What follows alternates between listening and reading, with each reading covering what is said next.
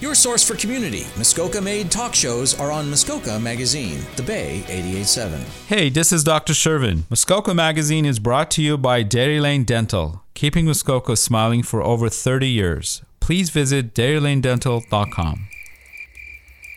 This is Muskoka Drawdown.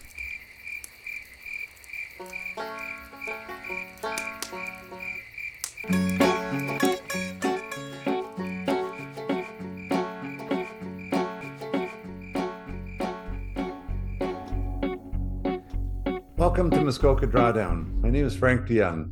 Muskoka Drawdown is a function of Climate Action Muskoka. My special guest today is David Robertson. He's an economist who studied at Queen's University. He was a prof for many years at Laurentian, and he lives in Sudbury. Welcome to my show, David. Thank you. Glad to be here. Okay, let's get right into it. 100,000 people attended COP28, the United Nations Framework Convention on Climate Change. Now, we've all been watching the results, and in your opinion, has it been worth it? Well, I think that's one of those things we're going to have to find out, because the question isn't what COP agreed on. COP just halfway agreed on the obvious that we have to cut fossil fuels. The remarkable thing is, if you have countries that are either completely dependent on fossil fuels or like Canada, where the fossil fuel companies have an enormous influence, those countries are not going to agree to getting rid of literally trillions of dollars worth of income. So in other words, we can't afford to save the planet. No. In other words, if you put the fox and the chickens in a room, they are not going to agree. But so I know but there's going to be pressure from the rest of the world on the holdouts, are there not? Hopefully to. Oh yeah, there will be pressure, and we are making progress to getting an agreement among everybody else. And the oil companies and the oil states are going to agree nominally. But the big thing is, do we actually cut consumptions? And the truth is that the oil suppliers aren't the ones who cut consumption. The rest of us cut consumption. So are you talking about, okay, is this going to be up to individual decisions, or is this government, or like where does the onus? Because people vote for a government and the government does what the people want, but what do the people really want? And do we have to depend on the government doing what people don't really want? Yes. The people really want to survive, and they want their grandchildren to survive. They also don't want to pay for it or be disturbed, which means that governments have to make the rational decision on behalf of the people, and that's their job, isn't it? So what you're saying is that there is a way we can have our cake and eat it too. We can government can take action that will please what people really want. I know people just want to travel, they want warm houses, they want food, and they don't really care how we get it. We're not spiritually connected to fossil fuels. People would like to have an electric car if they had the choice. But their finances, the end of the month is more important to people than the end of the world, to use a cliche. The end of the world is a lot closer than most people understand. All the recent research is saying we are about to fall over a cliff. Some of it is saying we have started the descent. We are talking about potentially, and here I'm going to cite someone like James Hansen, who's been working on this for a very long time. The new research suggests we could lose 7/8 of the global population. Yeah. And that's by the end of this century. That means that there are people living today who are going to watch, if he's correct, more than half the people in the world die. Now, that's how serious it is. And I have neighbors who want to fly to Florida on the weekend. Yeah. And somebody's going to have to say, I'm sorry, Kitty, you can't do that. And we have not yet got the guts to do that at the level of our governments. But that's where we have to go. And if we don't do it democratically, we're going to end up doing it in a situation with enormous social chaos and costs and dictatorial governments as the only way that you can make those decisions. So people are going to have to toughen up a bit, Frank. It's a grim story. And I know lots of people don't want to hear that, but the situation is much grimmer than people think. Are we there yet? Obviously, you think we're not there yet as a population in terms of understanding climate change as something that's very serious. Or I was reading something that someone said humans are naturally optimistic. I guess the pessimistic ones died off, or the tigers ate them. But people are optimistic, so we are assuming we will get through this, and we don't know how, but we think, and also it's the personal versus the collective, of course, is a big issue. It's a collective decision, but it's also a personal decision. And am I going to take an economic hit right now in my personal situation, we are on gas, we live in Huntsville, and we have quite a new gas furnace, which was put in just recently before we bought the house. And am I going to spend $25,000 to put in a heat pump and replace my gas? Do I have the 25,000? Well, I do, but am I going to take the hit right now? That's my question, and it's a serious question. Well, we can talk about how to deal with those kinds of questions, and we should. Right now, we've got a situation where we've got a carbon tax that isn't high enough to have a big effect yet, but a plan to raise it. And we have an opposition in our parliament saying this costs too much, and they are simply lying. The Conservatives are lying about this. Now, the truth of the matter is there's a brilliant solution which costs people almost nothing because they get most of the money back. For most people in the country, they get more than they're putting in for fuels. So there are solutions that don't hurt, but they take some nerve. It does. Was it as simple as that the federal government should have sent hard copy paper checks to everybody instead of just letting it be deposited automatically? Most people, friends of mine, say, I don't think I'm getting any of these payments. And I say, of course you are. You just don't recognize them. And this has been in the paper too. So was it a marketing or a communication problem of the federal government? I mean, that's obviously the right strategy is you give people money or you give them back their money. That's how every government sells a project. You give them back their own money, right? Yeah. So the Liberals didn't do that. That was a pretty serious tactical mistake. Yes. Let me go on about your furnace question, though. Please. You can't afford to put a furnace in. It will save money. So obviously, in the longer run, this is a good economic move, as well as a good climate move. So what's holding you back? What holds you back is that you don't want to put that money up front. Governments can come to you, Frank, and say, Frank, I'll tell you what, we will lend you all the money to put that furnace in. It's going to save you this many dollars a month. We're going to take that, either add that to your taxes or take it off your carbon fee until you've paid it back. Exactly. You don't then have to find that money up front. The government will take the debt on, but we will save huge amounts of disaster expenditure later on. So it's a good investment. But you don't feel it as a cost. So would that be like that would also work with an electric car, right? An electric vehicle. And in fact, a lot of people say it should be the municipal government that could admin this. I don't much care. No, it's somebody it has to be senior levels of government that say we're going to fund it. We are going to take the responsibility for the loans that you're issued to get your heat pump. You probably read that Pierre Poilievre he's going to axe the tax, which means the carbon tax. He says he will, but the Conservatives also said they're not going to touch the carbon pricing for large emitters. You probably read that too. So that's in a sense, it's a good side of the Conservatives. They know. Are you completely disgusted with the Conservatives, or are they going to do other things that may compensate for? Is it just politics at work here? It comes down to that whether they intend to be or not, they're working against climate action and they're working for oil companies.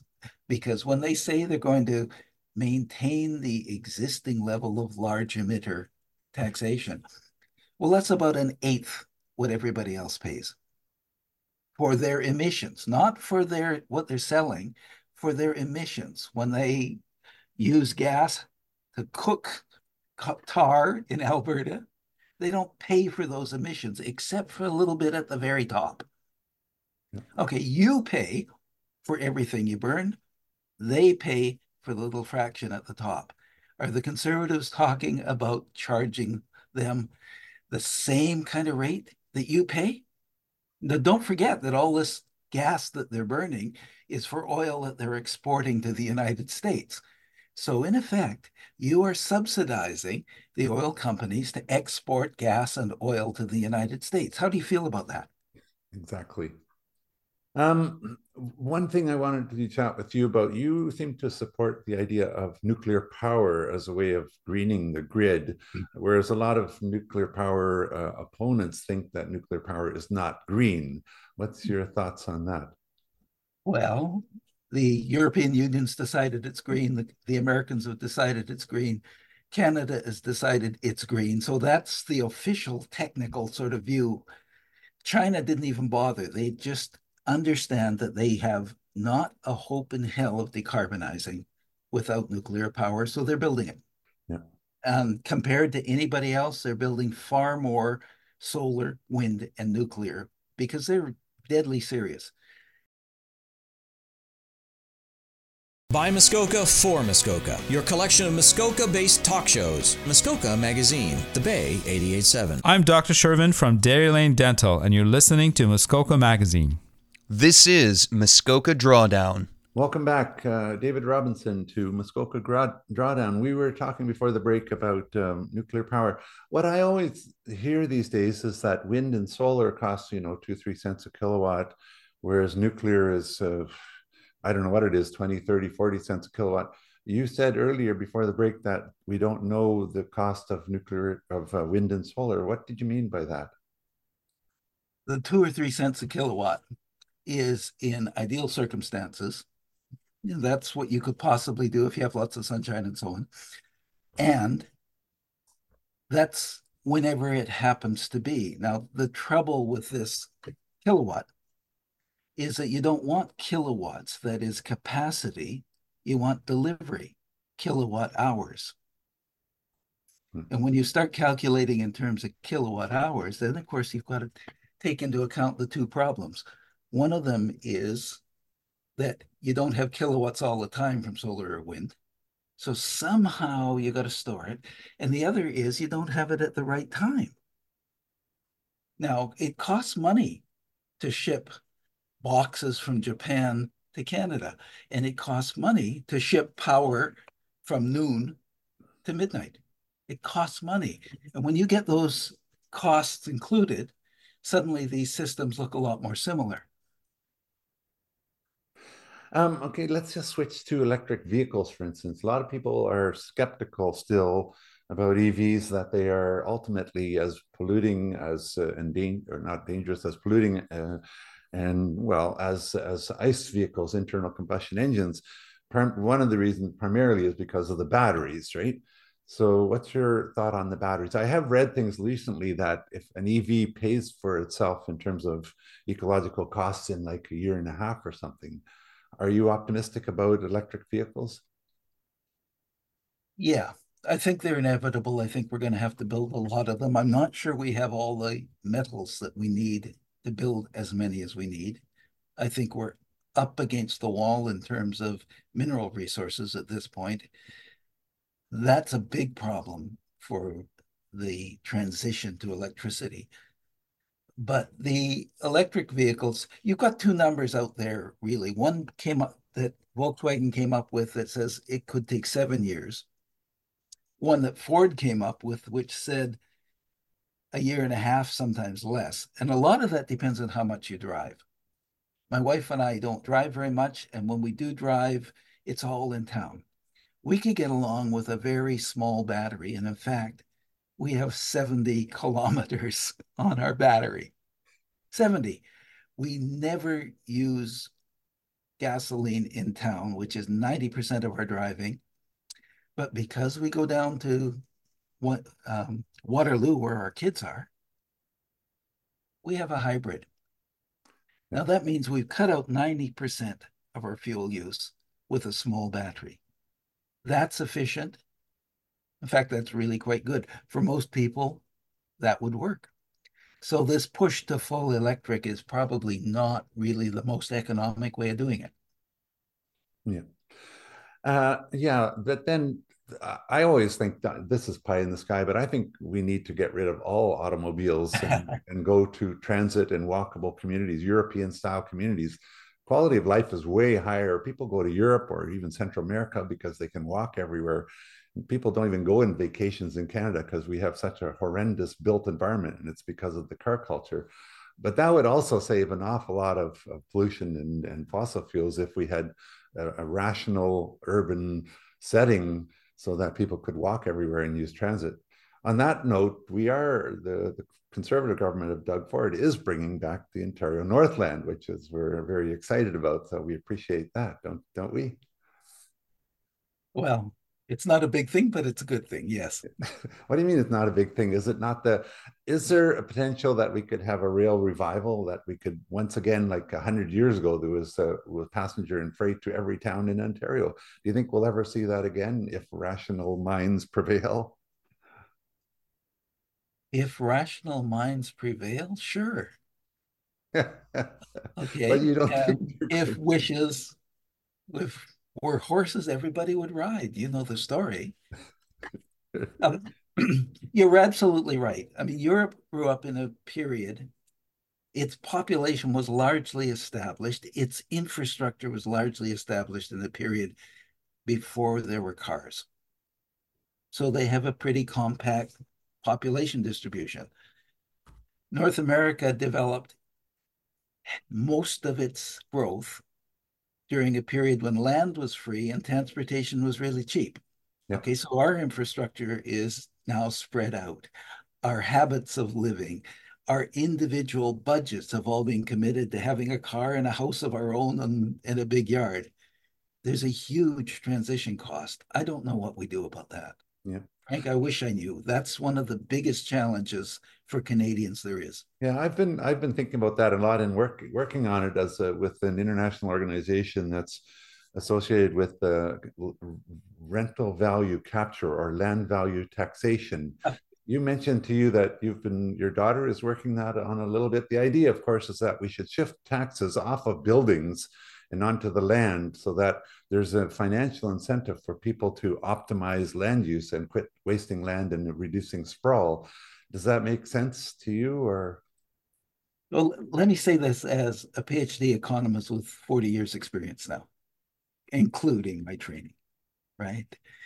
Yes, that makes sense. It's not popular among economists, largely because we've gotten used to this idea that everybody owns their chunk of land and can get the capital gains from it. And both in the United States and in Canada, we get to take out the capital gains. Everybody wants to sell their house for more than they spent on it. Well, that doesn't make a lot of sense because where that extra money comes from in the end is from the tenants. Yeah. I mean, it's really simple. You're not getting it from the person who buys the house because they're going to sell the house at an increase too. Yeah. But what we're seeing right around the world right now is essentially institutional buyers gobbling up urban land. They're gobbling up land everywhere. And you know what that is? That's the same structure as under the feudal system where landowners sucked the extra value that's produced from the land out. Well, now most of the extra value is in cities, to tell the truth. Yeah. You just made happening? Oh, go ahead. I was just going to say, you just made a wonderful argument for land value taxation. So absolutely, I'm agreeing with you the long way around. Right? Okay, no, I appreciate hearing from you on that because it's one way, it's an elegant market mechanism, because it's right, as you mentioned, right now we have a battle. There's a war, sort of an economic war between tenants and owners of land, and nobody even knows this battle is going on. Tenants, I was a renter myself in Toronto for 20 years, and at the end of 20 years, I still had zero equity. But as soon as you buy land, you rise with the market. My parents came from the Netherlands. They bought a farm. Everyone owned their own land 50 years ago, 70 years ago, and they all rose with the market. So that gave us a certain amount of economic equity across society. But now there are more and more, it's the people who own versus the people who rent. And there's this huge, and this is for businesses as well. And it's a real problem that could be addressed with land value taxation. Yeah, one problem with a lot of the Georgist discussion is they haven't, and I say Georgist because this particular theory comes out of Henry George. Correct. A fellow everybody should know about, and very few economists actually learn about, to tell the truth. But one problem with much of the Georgist discussion is people can build equity without getting speculative gains on land. Yeah. You can put money in and keep it. That's called building equity. You can put work into improving the space that you live in. Even if you don't own the land, even if you can't speculate on the land component, you can work on a property and make it better. And if you improve a property, it is worth more and someone will pay you for that input you've made. So we've got to start to solve the problem of how do you build equity without speculation. Because speculation is the easy way, but once it gets too profitable, once prices start to rise too fast, essentially all those rich people with their money in the bank start grabbing up properties, and after a while your kids or even you will never get into the game again. Exactly. Well said. We're out of time, but I want to give you the last word. You seem to think that a lot of politicians actually are liars. Now, those unparliamentary language, David, but do you use that terminology lightly or seriously? For the conservatives' view on axing the tax and their reasons for it, I don't believe Poilievre is so stupid that he doesn't understand that most people are not suffering from the tax. I don't believe he's that stupid. Now, there's only two alternatives. He's stupid or he's lying. I don't think Trudeau is lying when he says most people get the money back. I don't think he's lying when he says we have to do this. I think he was actually courageous when he brought in a tax when even a big part of his party opposed. But Poilievre, this particular politician on this particular issue, is lying. End of the story. All right, I will accept that under advisement. I'd like to know if you think you've got another explanation. I don't, I'm afraid. Okay, David, we're officially out of time. I really appreciate you. You are a wonderful resource, and thank you so much for coming on Muskoka Drawdown today. And it's a delight to spend some time with you, Frank. All right, talk to you soon.